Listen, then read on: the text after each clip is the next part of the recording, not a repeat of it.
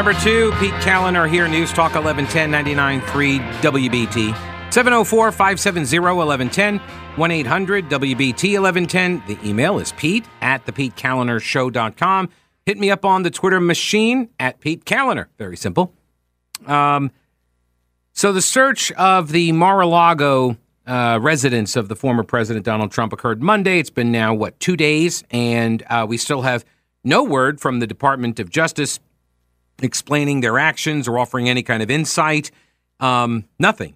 And I'm not saying that the DOJ needs to come out and tell me exactly what they were doing, everything they were looking for, whatever. I don't require every level of detail, but I do require something,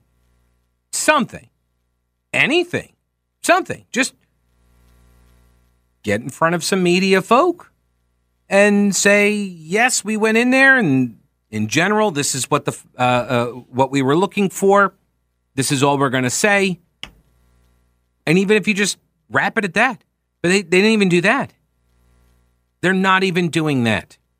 Right? Local law enforcement agencies give more information to media and the public than the DOJ did on this. It's pretty amazing. Now, the New York Times, which, as I mentioned in the last hour, is essentially a mouthpiece for the intelligence community, they put out their story where you can find out what the official narrative is, and they're trying to advance because they leak, right? They won't talk to us directly. They won't get in front of the lectern and have accountability for saying the things. But no, we're going to leak all of this stuff out to the media. And the New York Times piece says a person, all of these are anonymous sources. I have no idea how many they are. Right? I don't know if there's like a dozen of them. If it's just two. I don't know. I don't know if they're coming from Trump world. I don't know if they're coming from the DOJ. I suspect mostly it's DOJ. That's what I suspect. A person familiar with the search. I mean, I'm familiar with the search. There's a terrible description. Okay. The person familiar with the search said agents began going through a storage unit where items like beach chairs and umbrellas are kept. Made in China. They were made in China. He's a communist. Trump is in bed with the Chinese Communist Party. I knew it. It wasn't the Russians all this time. It was the Chinese. After they searched the basement, moving the chairs and umbrellas around and such, they progressed to his office, which was built for him on the second floor of the main house, where they cracked a hotel-style safe. Which, of course, it's a hotel-style safe. You know what the guy does, right? Of course it would be a hotel-style safe. So they cracked the safe and was said by two people briefed on the search to contain nothing of consequence to the agents. So they crack the safe and they get nothing. Interesting. Now, Brad said on Twitter, Pete, I heard that Trump wiped his safe before the raid, like with a cloth. Right.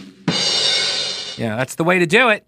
That is the way to do it. Oh, and here's a message. Pete, maybe, I thought Trump's safe, here it is. I thought Trump's safe contained McDonald's gift cards. Entirely possible. Just for emergencies, He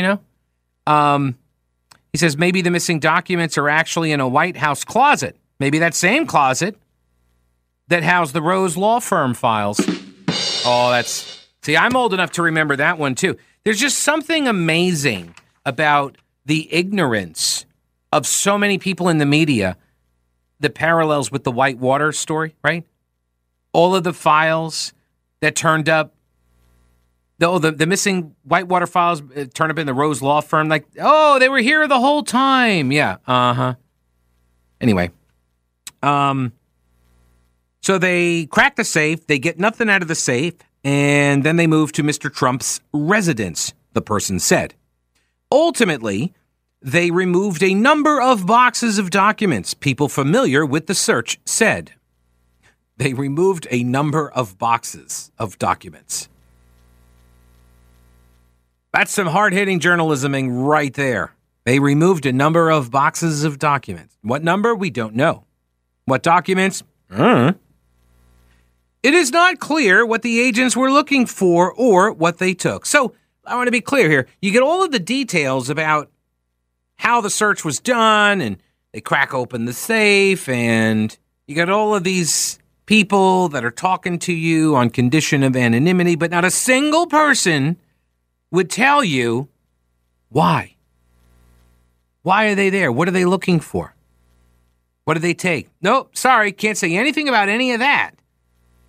Nor is it clear whether the search was carried out simply to ensure that the documents and other material were properly turned over to the archives, or it was a possible precursor to a prosecution of Mr. Trump for mishandling classified material or obstructing efforts to get it back.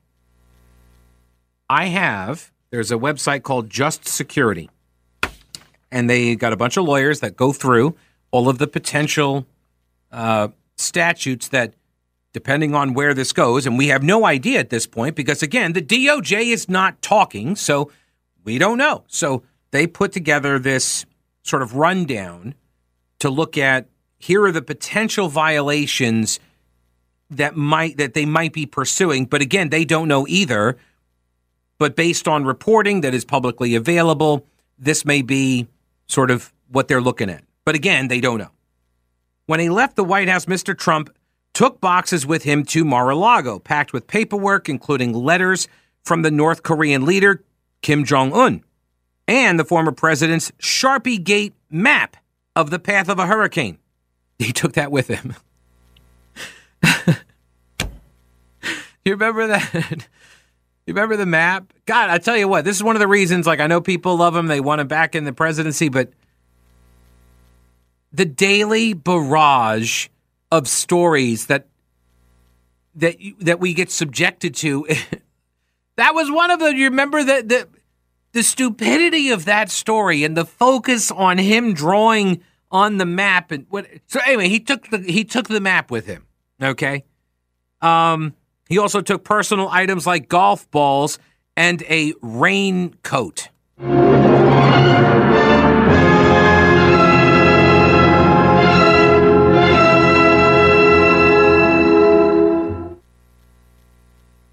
I see why they raided him now. Now it makes sense.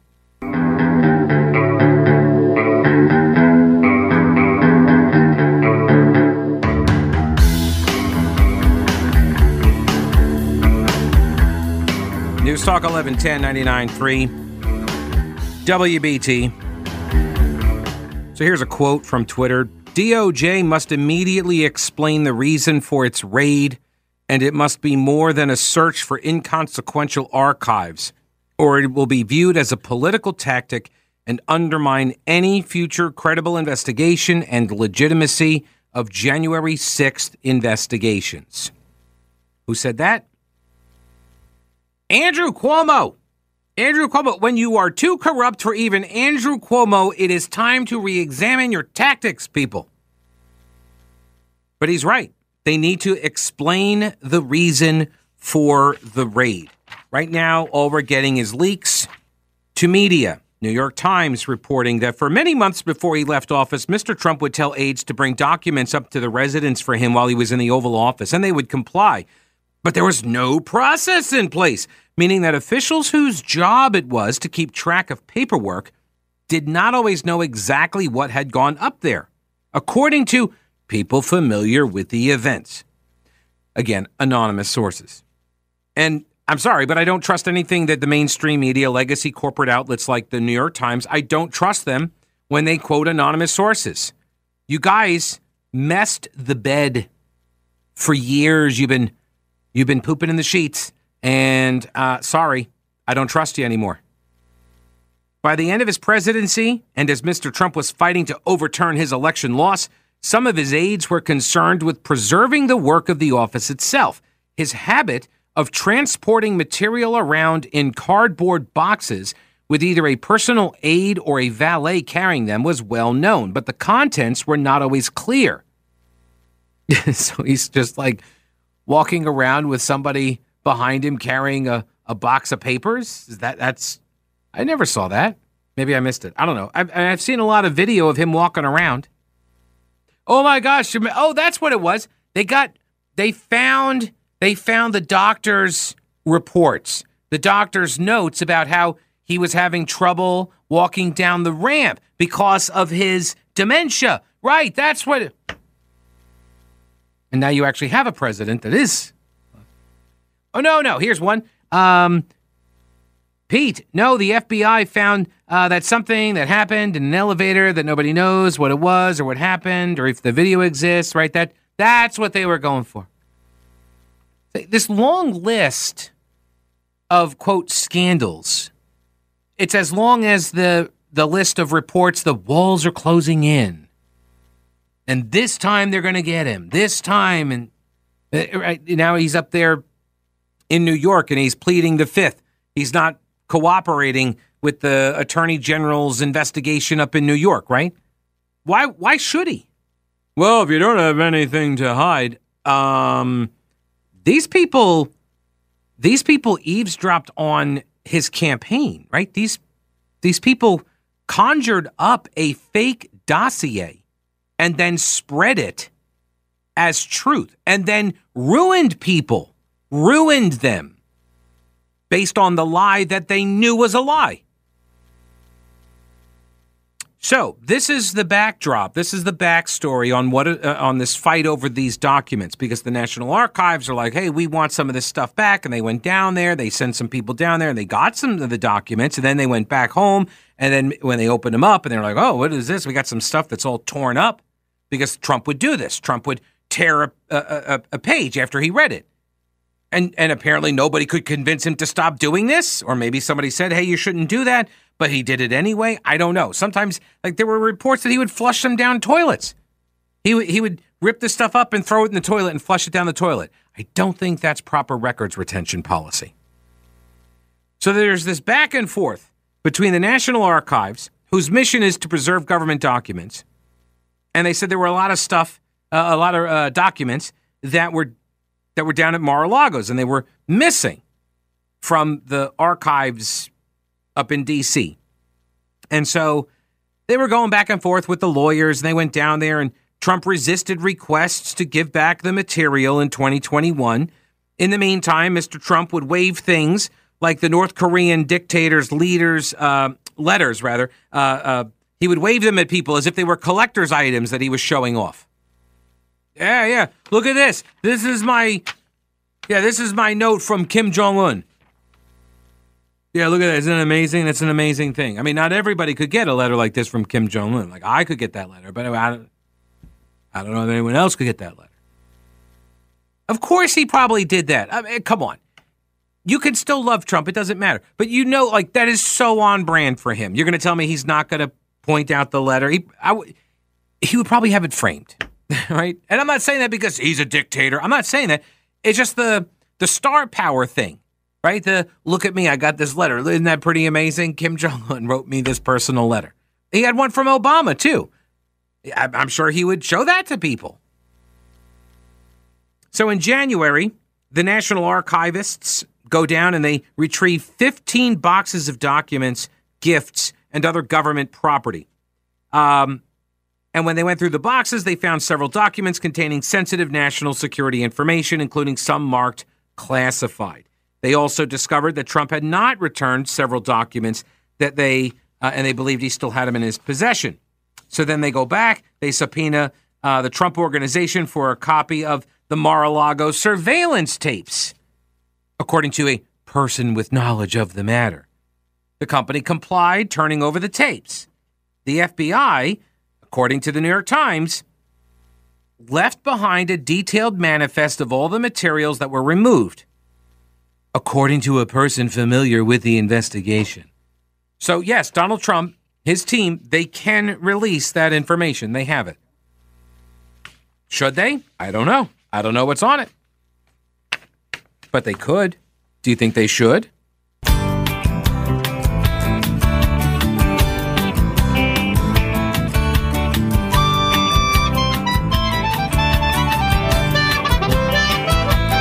News Talk 1110, 99.3 WBT. 704-570-1110 and 1-800-WBT-1110. Let's go and get Stan here on the program. Hello, Stan. What is going on? How are you doing today, Pete? I'm good. What's up? Okay. Did you ever think that there are some classified documents that Trump has that would implicate the wrong people in so many different things? And in essence, a lot of documents are not classified because they need to be classified in the traditional sense of the word, but to actually protect the government officials who were involved in whatever that particular instance is related to, and they just don't want Trump having the proof of all of that. Right, and not even necessarily that they're classified, because one of the all right, let me back up, because you have two different tracks, right? One is that the material itself is in and of itself top secret. It is classified, and so that's what earns it the stamp, right? The classification. Right. But on the other hand, some things, like you just described, might not actually be top secret or classified content, and they get the stamp because people want to keep it masked. They want to keep it secret. And it's quite possible he has stuff like that. But this also gets to and I do agree, Stan. I think that is a potential possibility. I also wonder why he hasn't divulged it. This is the same sort of stuff that happened leading up to the January 6th riots, which was, if you're going to be making these arguments, and you had a lot of people believing, like a lot of the QAnon people, for example, they believed that something was going to happen on January 6th, and then it did not happen. And I kind of wonder, like, what is he waiting for? Well, it could be he's getting more mileage out of not divulging it than if he did divulge it. Right. You're assuming that there's a plan, right? All of this rests on the assumption that he's thinking, moves ahead of what we're seeing now. And I honestly, I've seen nothing over the course of his career or his tenure in office that indicates, to me at least, that he is playing this multi-dimensional chess game. Right. Well, in essence, we could have proof in Melania's closet that Jimmy Hoffa's been in witness protection all these years. Oh, that's where they found it. That's where it's been. He's buried in the closet. All right, Stan, thank you. I appreciate it. Take care. All right, buddy. See ya. Look, that's possible. My impression in watching Trump, as you have, right, and you can come to a different conclusion, but my conclusion is that he's not playing multidimensional chess. That it doesn't seem like he has a grand strategy at play, and I think the January 6th riot that's pretty clear, right? Because if he had a strategy, was that what it looked like? No, that was it. That's what we saw. That was the strategy. But also the reporting that I have seen from people inside of his circle that have described it, it did not seem very well coordinated. It did not seem very well thought out. But again, you can come to a different conclusion. All right, let me go to Ed. Hello, Ed. Welcome to the program. Hey, Pete. Thanks for taking my call. Yeah. My question is pretty simple. What toilet bowl would take down all those documents and flush down there and be no problem? The biggest, the best, only the best toilet bowl in the world, in the entire planet, that would be the only toilet that would be in Mar-a-Lago, would be the best toilets ever, like hands down, top quality, biggest, best toilet ever. Okay. And because I thought the best one was in Chappaqua, where Clinton lives. That's what I thought. Oh, there you go. Oh, maybe that's what they found at the Mar-a-Lago. That's what they were looking for. Yeah, they were looking. One other quick question, Pete. Yeah. Does Joe Biden know yet what happened? No, but that's totally believable. Right? I mean, come on. Like, people are bashing, Joe Biden says he doesn't know anything about it. I don't find that to be impossible. I actually find that to be the more plausible explanation that he doesn't. Today, he would know. You think by today he would know? Well, see, somebody may have told him, but that doesn't mean he knows it. That's true. You know, maybe on his cue card, when he reads off everything. Exactly. Right. There you go. They were looking for Biden's cue cards, his script of the seating assignments for the reporters and his stage cues. That's what was in the safe. That's what they were. All right. Ed, I appreciate the call. Thanks, man. All right. Tony is joining us now. Hello, Tony. Welcome to the program. Hey, man. How you doing? Hey, I'm good. What's up? Yeah. You know, man, I know there's not any serious conservatives, man, who are really conservatives, man. Okay. Wants this dude in their conversation, man. This dude is bad, dude. What dude is bad, dude? Terrible stain on the United States. What dude is bad, dude? Donald Trump, man. Donald Trump is a bad dude? He's a bad dude, man. Okay. And you know what? And you know the thing about it is, I didn't even disagree with all of his policies. Okay. Yeah, I thought he had some really good policies, man. But as a person, man, this dude stinks, man. And hey, look. A bad stain on the United States, especially with that insurrection January 6th. Tony, I don't think you can run a casino in New Jersey and then go bankrupt doing it. I don't think, though, that you can run a casino in New Jersey and not be mobbed up. I don't think that that's possible. I don't think you can be a builder like he was in New York and not have ties to unsavory organizations. I don't have any doubt about that. So yeah, but why does the Conservative Party go for him so much when they talk about standards all the time? When they talk about what? Standards? Character. Oh, so yeah. No. So, all right. So what has happened? First off, you have to understand, right, that there is a massive realignment occurring in not just American politics, but geopolitics globally, right? There's a massive realignment. There's a shift happening. It's been happening for several years. And when you have people on the conservative or the right side of the political spectrum, when those folks see what the stuff that others have gotten away with, there comes a point where they say, you know what? We're going to go hire somebody, a bigger monster, a bigger bully than you guys have.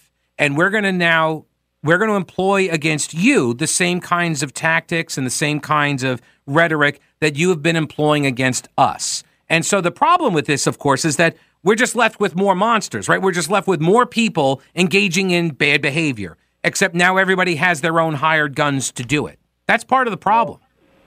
Well, I tell you what, man, I put this out here to the real people in America that love this country, wants to see it go back to where it was at one point. You know, we got to stand up to stuff like this. And let me say this, though. To stuff like what? Wait, to stuff like... how they went about it. You know, I don't think that you should be running up on stuff like that. But let's find out what the judge that signed off on it, let's find out what his reasoning was. Right. Well, this is the problem. And Tony, I agree. Like, this is the problem. I try to give people and organizations, right, the benefit of the doubt. The problem is the DOJ has so corrupted its own credibility over the Trump tenure with the various lies and disinformation that they have put out, that I can't trust them any longer. And now they're not telling us anything. It's been 2 days and they still aren't telling us anything. That does not do anything except breed suspicion. That's a problem. I agree. Yeah. Tony, I appreciate the call, man. All right, take it easy.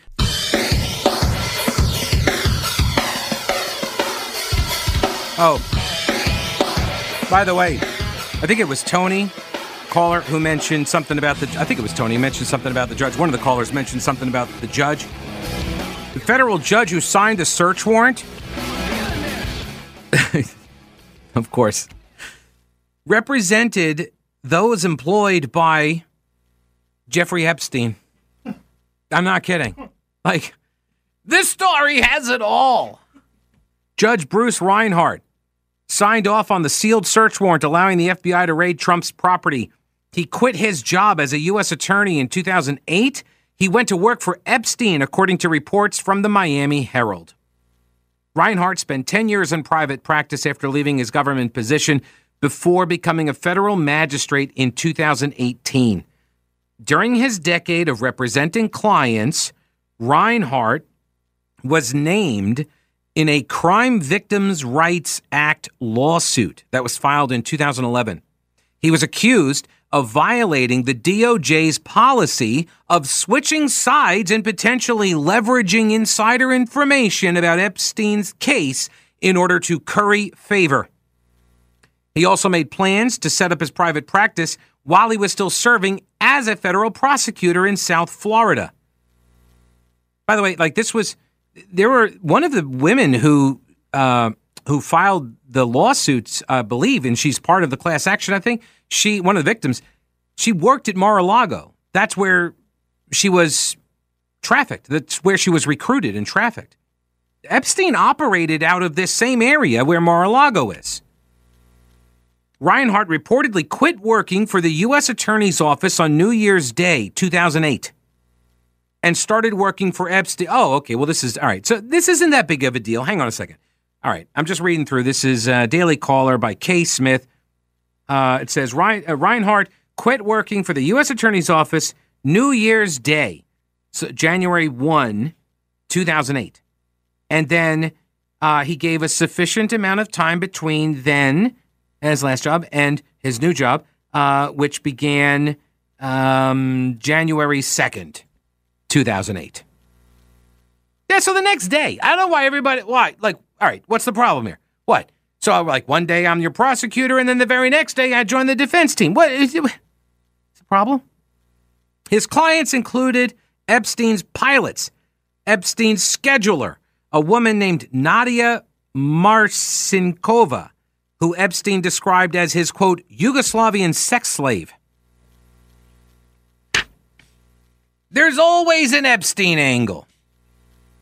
Always an Epstein angle. All right, let me go over here to Joe. Hello, Joe. Welcome to the show. What's going on? Hey, my friend.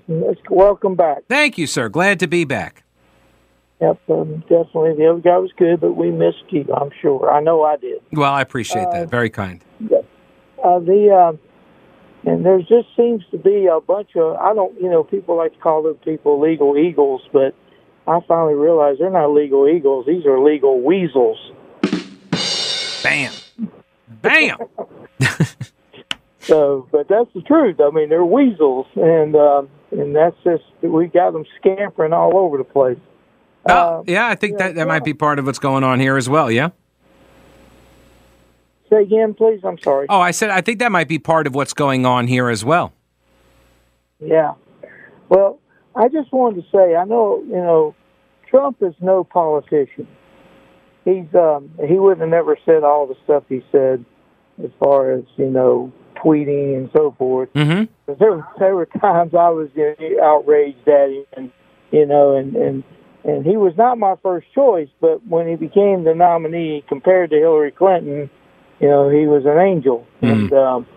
And I think that's what, a lot of people were voting basically against Hillary. Sure. But Trump, considering that he had at least half the Republican Party against him, all the Democrats, and all of the who knows what else against him, of the whole bureaucracy, he did a pretty decent job. And considering he shot himself in the foot several times. And probably a little bit higher up on the leg a few times as well. Yeah, exactly. Uh-huh.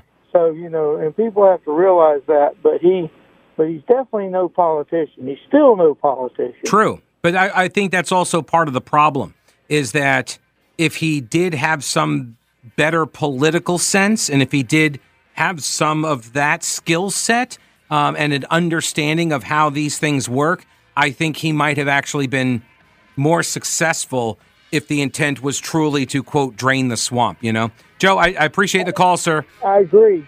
All right, thanks. Take it easy. Thank you for checking in. I appreciate it. News is next.